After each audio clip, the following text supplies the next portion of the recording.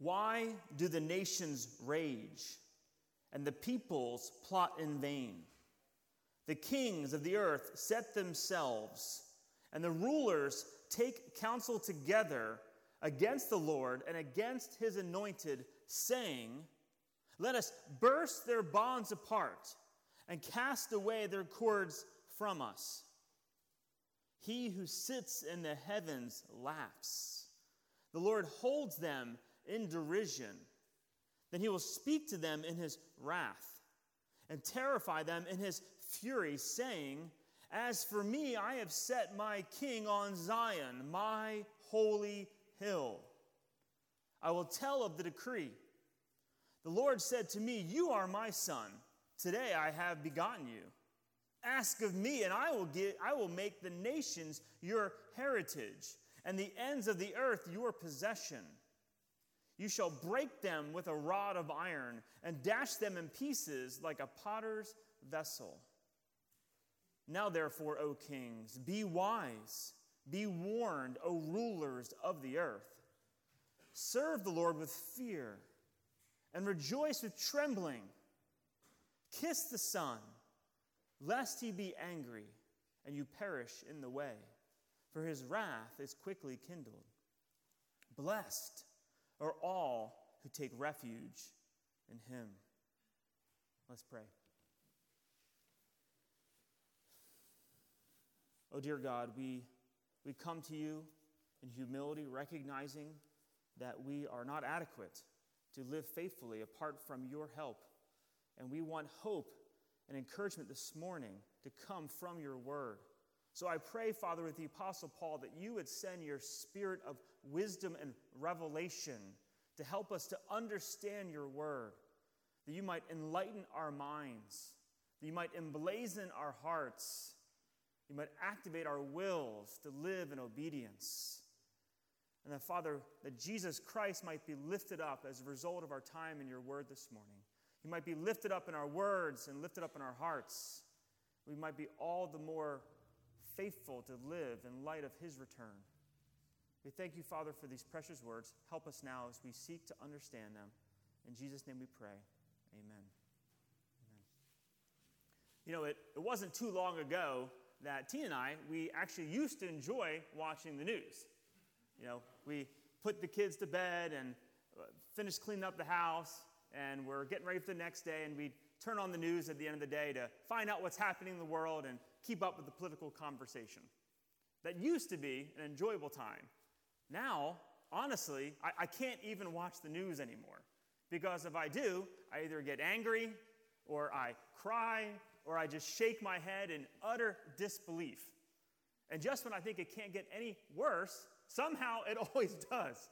It's unbelievable.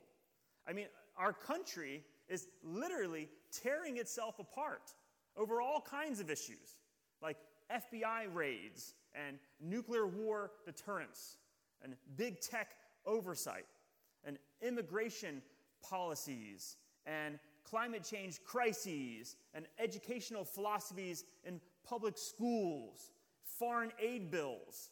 I mean, the list could go on, and every month it's a new list.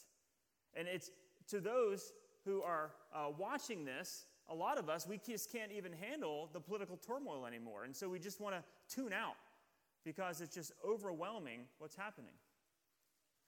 And yet, for Christians, for those of us who are looking at the world through the eyes of faith and with a biblical worldview, we recognize that there's something else happening. Something much deeper is at work. Something honestly more sinister than these divisive political issues that good people, in most cases, could even disagree about. What we see now happening in our world more clearly is an open hostility to Christianity, where during the pandemic, marijuana places were essential and allowed to be open, but churches had to shut down. Or we see an open rebellion against God's law, where governors are now running billboards in other states inviting people to come and get an abortion in their states, and even quoting a Bible verse to go along with that to justify it. And we see an open rejection of God's created order where under the guise of inclusivity guidelines, kids in school are told that they're allowed to choose their own gender in whatever bathroom or locker room or sports team they want to be on. And so this moral erosion is happening so fast that a lot of us are left shocked and we're dismayed. And it seems like as time marches on, we're just told over and over again that you, Christians, you're just on the wrong side of history. That Christianity is going to lose. So we're left asking, what is happening in our world in a way that we didn't really recognize before? And where is our hope to be found in light of what is happening in this world? And I think this chapter, Psalm chapter 2, explains what is happening in our world, and it points us to where we can find our hope. And this psalm doesn't pull any punches. One preacher described this psalm as a barn burner, because it just comes with such ferocity as you just march through these 12 verses. So Psalm chapter 2 is written by David. It's not identified by David here in the psalm, but we know that from Acts chapter 4 actually refers to David as the author. And it's 12 verses long, and it breaks down into 4 stanzas of 3 verses each. And the first 3 verses I've titled The Rebellion of the Nations. The Rebellion of the Nations. Look again at verses 1 and 2. Here's what David writes. He says, "Why do the nations rage and the peoples plot in vain? The kings of the earth set themselves and the rulers take counsel together against the Lord and against his anointed." What we see in these verses is a complete rebellion by the nations. They're in open insurrection against God and against his anointed. The nations are raging against God, it says. And they're raging against God's rule. And it's not an uncoordinated rebellion either. No, it says they are devising, they're plotting. It says that they are taking counsel together. They're at work together to do this. And it says, and it's not a localized uprising either. It's not like just little pockets. Look what it says. It says the nations, plural, the peoples, the kings, the rulers, everyone, every unbeliever, all the nations are raging against God. They're all shaking their fist at God, saying, we want to do what we want to do, including our country, the United States of America. They're in complete defiance against God, shaking their fist at him. And what are they rebelling against? What are they rebelling against? Why are the nations so upset? Well, look at verse 3. It says, "Let us burst their bonds apart and cast away their cords from us." The nations are shaking their fist at God because they're rejecting God's moral law. They think God's rules are a chain. They're bonds, they're cords that have tied them up like a straitjacket, and they don't want to be in that. And so they're breaking it off, and they want to do what they want to do. They don't want anyone to tell them what to do. They don't want to be told how many genders there are. They don't want to be told who they can sleep with or who they can't.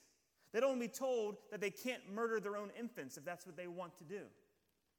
They're making up their own rules because they don't like God's rules. And so they're bursting them off to live however they want to do. So they've rejected the Creator and everything about his creation and his created order that he set in place.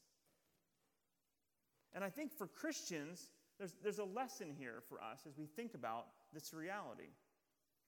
See, a lot of times when we run into this kind of moral revulsion against God's law, we're like surprised. Like, oh my goodness, I can't believe they're doing this.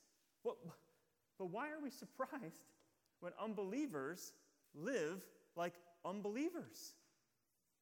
This is what they do. They hate God's law, and they don't want to live in light of it. We live in a country, a world among people who hate God. They're not neutral to God. They're not indifferent. They actually hate God. And they hate his rule in their life, and they reject it. They want to do what they want to do. You see, this time that we're living in now between the first and the second coming of Christ is not a time of ease. It's not a time of indifference. It's a time of tribulation. It's a time of persecution. It's a time when Christians will have to fight to live faithfully in this world because the nations are raging. And this is the world we're living in. We should expect it to be difficult to be a Christian. We shouldn't be undone by this rebellion against God. We should understand that this is the world we're living in. The nations are raging and plotting against God and against His anointed and against His people and against anyone who'd stand with them. That's what they're doing. And yet, one more thing before we leave these verses. Will this rebellion work? Will the nations ultimately be successful? Well, the answer is right in that first line. Look what it says. It says, why do the nations rage and the peoples plot, look at this word, in vain? Their rebellion is foolish because it's ultimately going to be in vain. It's a vain effort. It's a futile effort. It's not actually going to work. They don't know that now, but it's going to fall apart. It looks like they're winning. It looks like the rebellion against God is on the ascendancy and it's rising. And so we might think, oh my goodness, that's who's going to win in the end. But that's not true. We know it's not ultimately going to work. We know it's not going to work because of who they're rebelling against. And that's what takes us to the next set of verses. Verses 4 to 6 is the rebuke of the Lord. And so look how the beginning of verse 4 starts off. So we have the first three verses about the nations raging and they're bursting off their cords. And look what it says in verse 4. It says, he who sits in the heavens laughs. Now, he could have just said, God laughs. But he said, he who sits in the heavens. He's not sitting on a lawn chair, right? He's not sitting on a beach chair. No, he's sitting on his throne in heaven. So what utter foolishness of these nations to rebel against a God who sits enthroned in the heavens. I mean, think back in the book of Genesis when the people try to build their tower to show their greatness, to get up to the heavens, to shake their fist at God. So they're building this massive tower. They thought they were the most powerful people in the world. They were so impressed with themselves. Meanwhile, God's like, oh, is something going on down there? He's got to squint to see, is something happening? He's enthroned in the heavens. This is a little anthill to him. He's not undone. He's not unsure of what's going to happen. They thought they were big stuff because they didn't know who they were up against. So I try to think of an illustration to explain this. So when I was growing up, me and my brothers, we loved having water gun fights. Most of the time, we just had those little squirt guns, But then one summer, they came out with super soakers. Oh, we thought that was the coolest thing. And we begged my parents, oh, please buy us some super soakers. So my parents took us to Toys R Us, and my youngest brother, he got the Super Soaker 25. And my next brother, he got the Super Soaker 50. And then me, because I was the oldest, I got the Super Soaker 100. And we thought we were the baddest boys around. So we went home, we filled up our water guns, and we just started patrolling the neighborhood with our combined Super Soaker power of 175. And we were looking for a fight. Come on, who's out there? So we go around, and we're marching around the neighborhood, and all of a sudden, we turn the corner, and I lived in the same house all growing up, and I saw these two boys across the street that I'd never seen before. And I looked across the street, and they each had Super Soakers as well. But they were twins, and they both had Super Soaker 200s. I was like, oh my goodness, I didn't even know those things existed. We looked each other in the eye. We looked down at our guns. My brothers and I looked at each other, and we just ran away. We didn't even fight them. We're like, oh no, we can't handle that. We thought we were big stuff until we ran into somebody bigger than us. And here's the irony of this comparison here in Psalm chapter 2. It's one thing for Super Soaker 175 factor against a Super Soaker 400, okay? But when we're talking about how the nations are rebelling against God, the one who's enthroned in the heavens, it's no competition. It'd be more like me and my brothers with our water guns going against a platoon of Navy SEALs and their M4 rifles. It's just laughable because it's not even a competition. It's a joke. This is an absolute joke that these nations want to rage against God, the one who's enthroned in heaven. It's not even a competition. In fact, it says in verse 4 that he who sits in the heaven laughs. And this is not a laugh of joviality. He's not having fun at them. It's a laugh of rebuke. He's rebuking them in this laugh. He's mocking them and their pathetic efforts at defiance against God. It's absolute foolishness to rebel against God. It's vanity. And this laughing turns to derision. It says he holds them in derision. God is scoffing at them. God detests their rebellion. And then it says in verse 5, then he will speak to them in his wrath and terrify them in his fury. God's not laughing anymore. He's coming in his wrath and his anger and his fury. You know, in some Christian circles, preachers don't really talk about the wrath of God. It's not considered polite, or it's not considered something that people like to hear about. And so we downplay the idea that God is angry at sinners. You know, a few years ago, the PCUSA, which is a liberal Presbyterian denomination, they were creating a new hymnal. And they wanted to choose songs they put in their hymnal, and they really wanted the song In Christ Alone. I think that's a song you guys sing here as well. They wanted to include that in their hymnal, but they wanted to edit one of the lines. They wanted to take out the line that talked about God's wrath being satisfied in the cross. And they wanted to change that because they didn't want that in their hymnal in the version that they sang in their churches. Now, thankfully, the writers of the song rejected that. They didn't want the song changed because they think it reflected what the Bible taught, so it wasn't included in their hymnal. But it just shows how even people that claim the name of Christ were trying to downplay that. Now, maybe we can look at that, okay, those liberal churches, that's what they do. But even sometimes in more conservative churches, we too can downplay the wrath of God. We don't talk about it the way the Bible talks about it. Let me give you an illustration. Go ahead.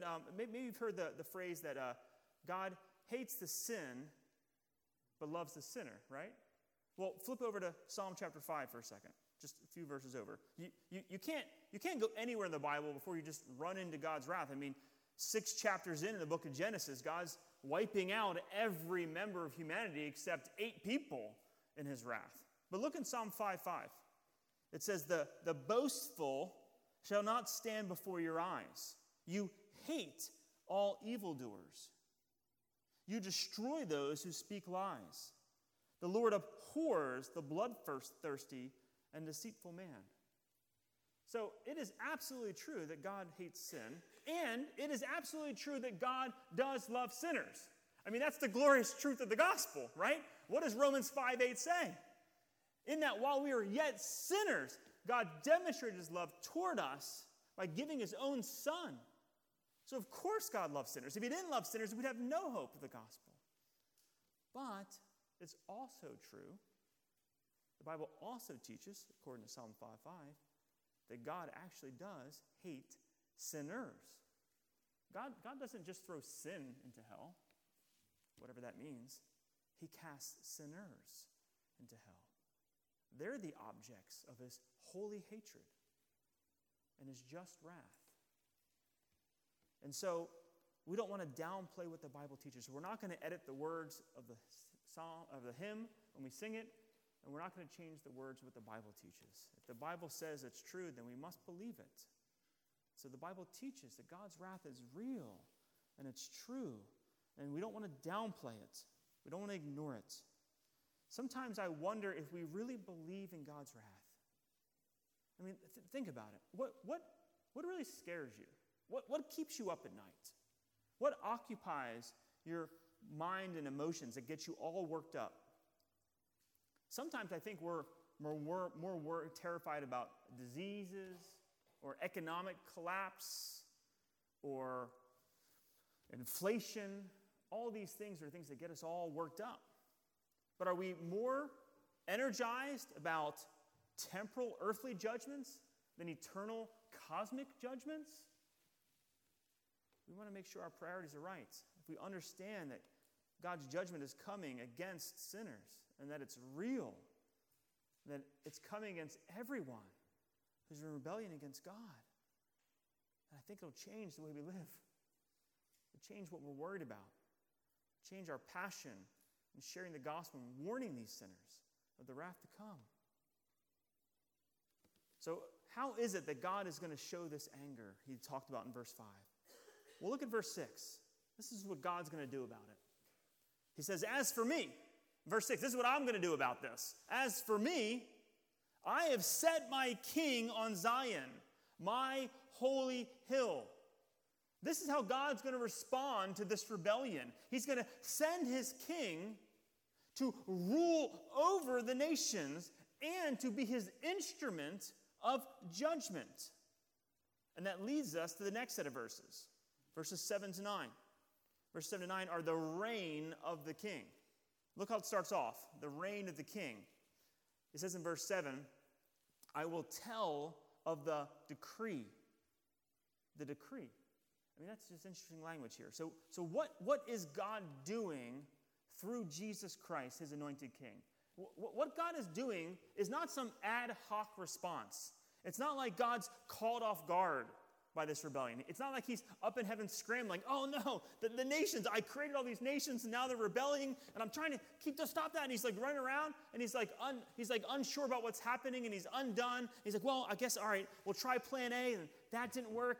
All right, well, I guess I'll try plan B. Oh, shoot, man, that didn't work either. Okay, I guess I'll try plan C. No, that's not how God orders his world. It says he's doing this according to his decree. This is God's plan. This is his eternal decree. What is happening is exactly what God has decreed to happen.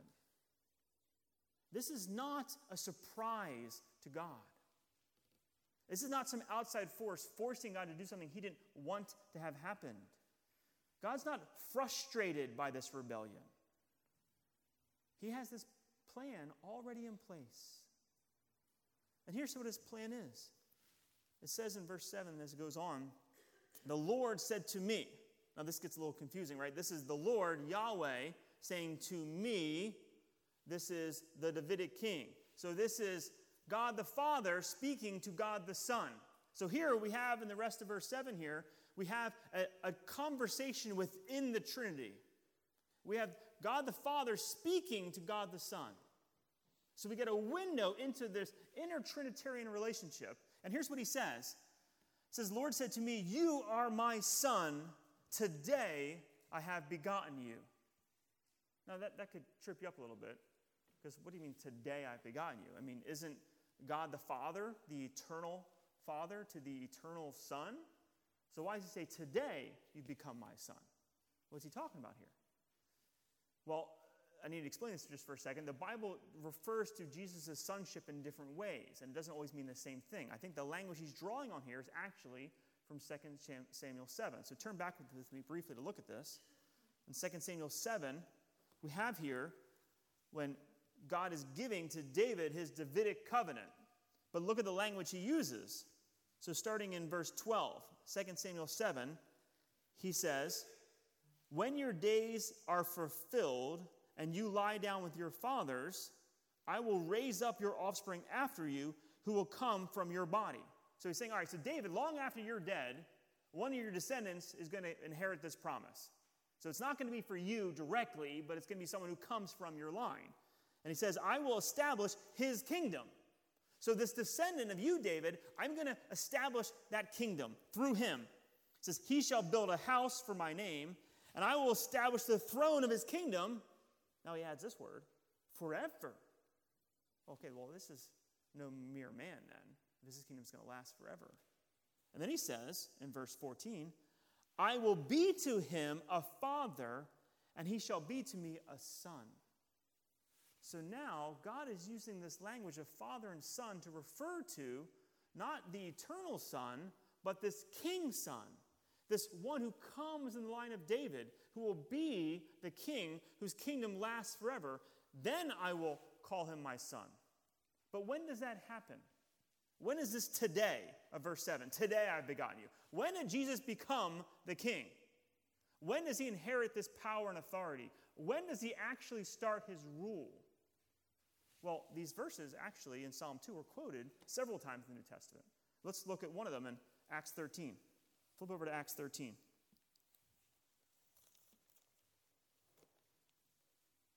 In Acts 13, this is Paul's speech in the synagogue.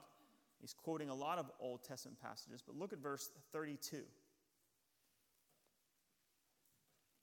Acts 13:32 says, "And we bring you the good news that what God promised to the fathers." Now, okay, when he says that, he's talking about what we just read. He's talking about 2 Samuel 7. This promise to the fathers way back then. We bring you the good news that what God promised the fathers, what he promised back then, this, verse 33, he's fulfilling to us. So he promised it back then, but it's coming to fulfillment now. He's fulfilled to us, their children. And how did he fulfill this promise? Look what he says. By raising Jesus. In his resurrection is when God gives Jesus the power and authority, and he establishes him as the reigning king. He says, as it is also written in the second Psalm, "You are my son, today I have begotten you." God fulfilled that promise to Jesus that was way back in 2 Samuel when Jesus rose from the dead. Look at one more verse, Romans chapter 1. Romans 1. We could skip over these verses if we don't see them in context. Romans chapter 1, verse 3 says, concerning his son who was descended from David, so here we have the idea, right? This one that was going to come down from David, according to the flesh, and he was declared to be the son. And so he was, this line of David inheritor, right? This descendant from David is now declared to be the Son of God in power, the King's Son. When? Look what it says. According to the Spirit of holiness, by his resurrection from the dead. So, back in Psalm 2, when he says, today I have begotten you, he's referring to when Jesus is resurrected, he installs him as his king. Now, what does this matter? Why do I go into all that detail? That seems like a lot of minutiae to explain. I think the reason this is important is because it explains the difference between Christ's first coming and his second coming. When Jesus came the first time, 2,000 years ago, he came as a lamb, a sacrificial lamb, to pay the penalty for our sins, to die on the cross. And he didn't come in judgment. He didn't come fighting his enemies. He came and received the wrath of God through the hands of his enemies. But at the conclusion of his earthly ministry, he rose from the dead. And God installed him then as his king, and he's ascended to heaven right now. So when Jesus comes back, he's not coming back the second time as a sacrificial lamb. When he comes back as the resurrected and reigning and installed king. And when he comes back, he's going to receive the inheritance that is his as the king. That's why the second coming looks so different than the first coming. And so that's why verse 8, God promises, ask of me. This Jesus, ask of God the Father, ask of me, and I will make the nations your heritage, your inheritance, and the ends of the earth your possession. So these same nations, right? These same nations that are in rebellion, you own them. They're your inheritance. You're going to take possession of them. When you come back, you're going to take all these rebellious sinners, squash the rebellion, and you're going to own all the nations. That's what's going to happen when Jesus returns. That's why it's so different when he returns as the exalted and victorious and resurrected and reigning king. And he's going to receive this inheritance as his. And look what verse 9 says. It's not a pretty sight when Jesus returns. It's not a pretty sight. Look at verse 9. It says, you shall break them with a rod of iron and dash them in pieces like a potter's vessel. The image here is that Jesus is going to take his reigning scepter like a baseball bat and just smash them like clay pots. But he's not just squashing the rebellion. He's actually squashing the rebellious sinners. Look what it says. It says, verse 9, you shall break them with a rod of iron and dash them in pieces like a potter's vessel.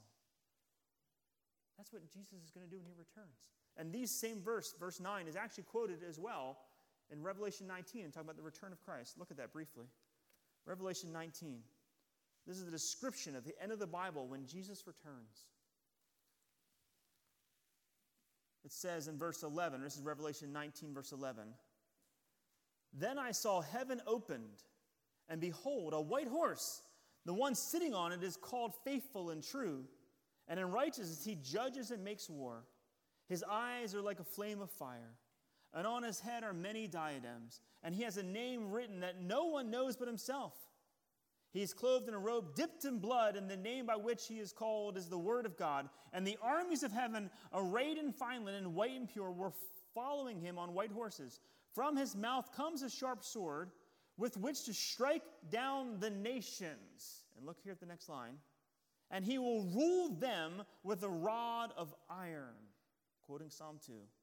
He will tread the winepress of the fury of the wrath of God the Almighty. And on his robe and on his thigh he has a name written, the King of Kings and the Lord of Lords. So all these kings, they think they're big stuff. The King of Kings is going to return and destroy them all. If they're in open rebellion to God, they'll be crushed. Now, at this point, you might be asking, well, isn't God love? I mean, will God really bring all this vengeance and wrath and fury on all these people? What hope is there for rebellious sinners who are stuck in this rebellion? Well, that's where the last three verses of the psalm come in. That's where the good news comes. Verses 10, 11, and 12 are about the refuge in the Son. The refuge in the Son. So now here in verse 10, the psalm switches, and now he's addressing directly these kings that are in rebellion. He says, now therefore, O kings, be wise and be warned, O rulers of the earth. He's talking directly to them now. He's got a word to these rebellious, unbelieving nations and rulers. Hey, be warned and be wise. You are in rebellion against God, but you will not win. In fact, it's utter futility. And he says to them, you can escape this judgment. He says, serve the Lord with fear. Trust in Jesus. Repent of your sin. And embrace the glorious news of the gospel. This is the great news. That there is hope. There is help. There is a path away from this rebellion. What they need to do is turn from their sin and trust in Christ. They need to be warned and be wise and serve the Lord with fear. They repent of their rebellion. Because the reason that God's wrath doesn't have to fall on them is because Jesus Christ, as the sacrificial lamb, took upon himself the fullness of God's wrath.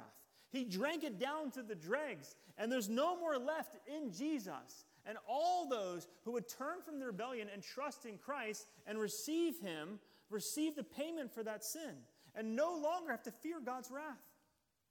It's not falling on them because they're in Christ. And so I want to say to any unbeliever here that you can be saved from your sin. You can turn away from Christ. And you can turn away from your sin and trust in Christ. And you can escape God's wrath. That offer extends to you. It's available for anybody who turns from their sin and trusts in Christ. The final note has not been written. Jesus isn't here yet, but he is coming quickly. It says in verse 12 that his wrath is quickly kindled. We don't know when it's going to happen, but it's going to happen quickly. It's not going to happen when you're ready for him unless you turn from your sin now and trust in Jesus. And then it says for you believers in verse 11, we have this funny phrase. It says, rejoice with trembling. Rejoice with trembling. Well, what does that mean? It's kind of an odd idea. I try to think about how to explain this. So I thought of this illustration probably because my oldest son, he's driving now. He's 17, and my second son already has his permit. So now my wife and I are always nervous every time they leave the house because they're driving without us. And oftentimes they're transporting my other 3 kids. So all 4 of them are in the car together, and we don't know what's going to happen. But I remember when I got my license, I was a new driver back when I was 16. I was driving one time. I only had my license for a few months. And I was admittedly driving a little too fast. I acknowledge that. And it was raining, and so the roads were slick. And I took this hard turn, and my car spun out of control. What felt like several rotations, the car just spun out of control. Now, thank the Lord, there was no cars behind me, and there was no structures next to me, and I spun off backwards into this ditch. And I was, remarkably, by God's grace, I was fine, and the car was fine-ish. A few busted tires and some bent axles, but it wasn't too bad. But it wasn't my car, it was my dad's car. But I had to go tell my dad. And I was like, Dad, I'm okay. I'm not hurt. But I was rejoicing with trembling, not because I was afraid of my dad per se, but because I realized as my heart was still beating fast and I was recounting this story, how close I was to being a lot worse. I narrowly escaped a lot worse fate. And you know what? Us Christians, we understand that feeling. Because all of us rightly recognize that we deserve God's wrath. And we've narrowly escaped God's wrath. Not narrowly because God's grace is insufficient, but because, in left to our own devices, to our own efforts, we could never escape God's wrath. But because of God's grace and God's mercy, which He lavished on us, He freely chose us, apart from anything we've done. Now we can rejoice with trembling because that should have been us. We shouldn't look at all these unbelievers in rebellion against God and look down on them. We should have pity on them because that was us. That was us. Apart from God's grace and mercy, we would be under the same judgment. So we rejoice with trembling because we barely missed what we deserved because of God's grace. So now, how do you repent? What does this look like? What does it look like to avoid God's punishment and wrath? And so here we have this language here. I love this language in verse 12. It says, for everyone who wants to turn away from Jesus, turn away from God's wrath and embrace Jesus, it says you must kiss the Son. Kiss the Son. Now this kiss is not a friendly kiss. The picture here that the psalm is drawing on is a conquered king who has lost in his rebellion, being dragged into the courtroom of a more powerful king, the conquering king, who's sitting on his throne, and this humbled, conquered king has to come in front of the whole court and kiss the feet of this overlord, conquering king. And in that kiss, he's pledging his allegiance. He's acknowledging his error, and he's repenting of his wrong, and he's embracing the rule of this king. And so what this psalm says is the same thing to unbelievers. You have to kiss the Son. You have to surrender your life. You have to give up your rebellion. You have to acknowledge that Jesus is the reigning king. It's his rule that will prevail. And you want to follow that. And you submit yourselves. And in repentance, you embrace the Son by kissing him and surrendering yourself to him. Jesus rose from the dead. He's now that conquering king. The only hope and help is found in embracing him and in kissing his feet and repenting of your own wayward self and following Christ. You see, the reality is that everyone will bow the knee to King Jesus. Everyone will.